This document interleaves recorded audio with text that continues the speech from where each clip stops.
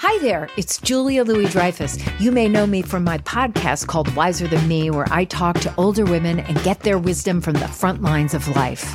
I was amazed by how many people told me our show made them look forward to getting older, which is why I'm here to talk about Season 2 of the show. Sally Field, Billie Jean King, Beverly Johnson, Ina Garten, Bonnie Raitt, just to name a few. All hail old women. Wiser Than Me Season 2 is out now from Lemonada Media. This is Merriam-Webster's Word of the Day podcast for November 30th. Brought to you by Merriam-Webster's Unabridged Dictionary Online, America's largest dictionary, now continuously updated. Learn more at merriam-websterunabridged.com.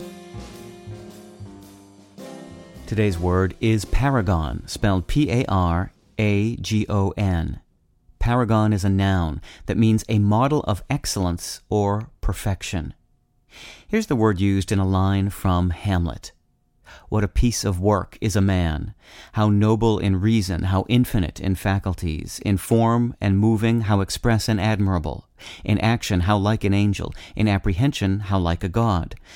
The beauty of the world, the paragon of animals.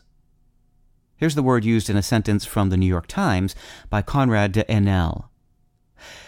Looking at a broad array of American economic indicators, it's hard to see what investors are afraid of. The United States is a paragon of growth, especially the job market. The word paragon derives from the old Italian word paragone, which literally means touchstone. A touchstone is a black stone that was formerly used to judge the purity of gold or silver. The metal was rubbed on the stone, and the color of the streak it left indicated its quality.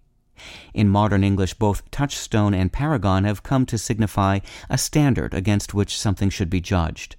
Ultimately, paragon comes from the Greek word meaning to sharpen, from the prefix para, meaning alongside of, and akonē, meaning whetstone, W-H-E-T-S-T-O-N-E. I'm Peter Sokolowski with your Word of the Day. Visit the new Merriam-Webster Unabridged, America's most comprehensive online dictionary and the best source of current information about the English language. Get started today at merriam-websterunabridged.com.